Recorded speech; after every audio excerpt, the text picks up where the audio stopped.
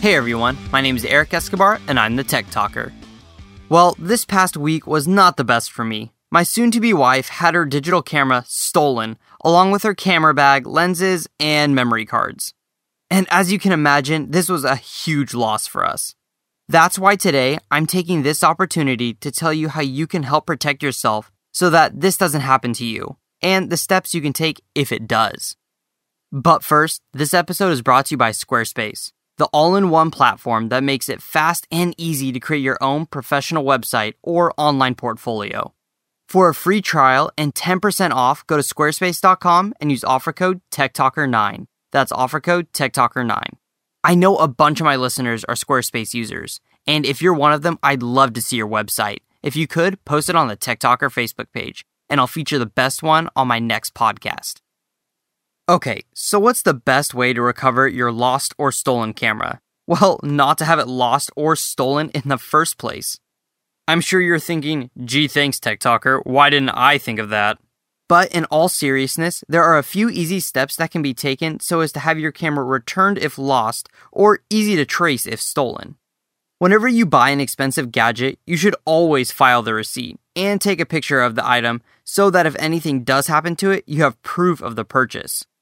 The next thing to do would be to affix a label to it indicating your name and your phone number. That way, if it is lost and a good Samaritan happens to find it, you can get it returned to you.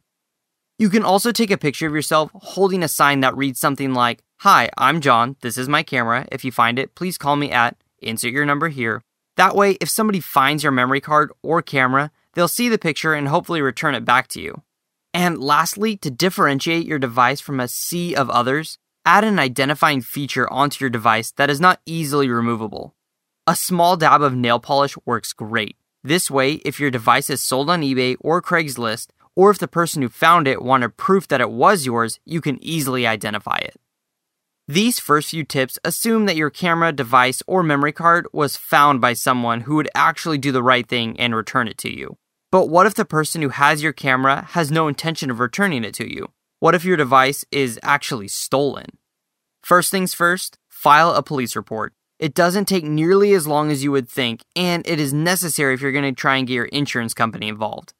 It will also help out greatly in order to find the person who stole your camera or who ended up with it.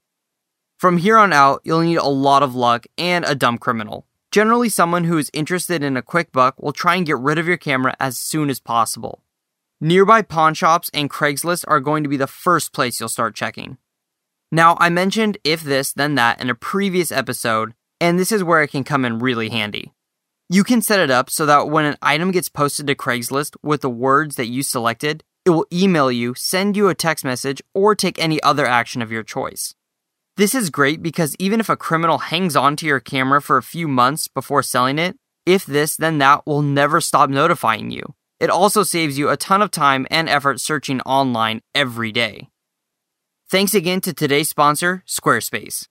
Being a tech talker, I've made a lot of websites in my day. I've coded them from scratch, and let me tell you, it is a pretty painstaking process. Squarespace takes the hard work out of designing a website, because it has drag and drop, you can add pictures, there's templates, it's very easy to use.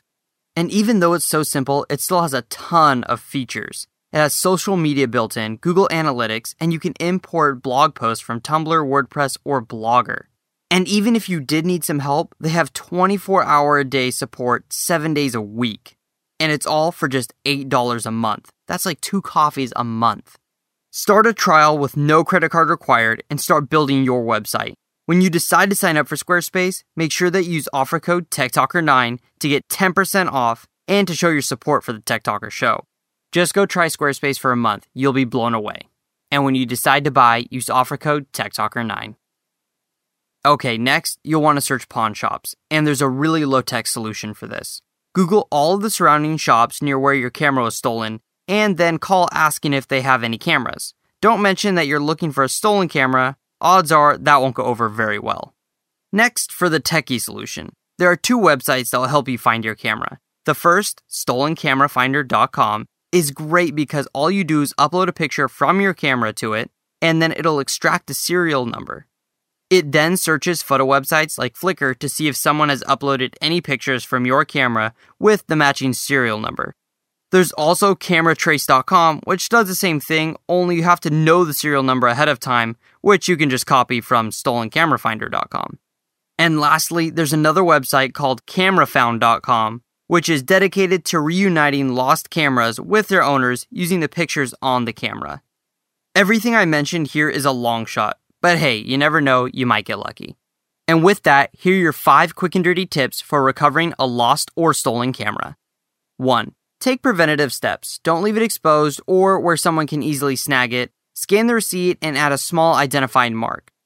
2. Use If This Then That and Craigslist to help find your camera without any extra work.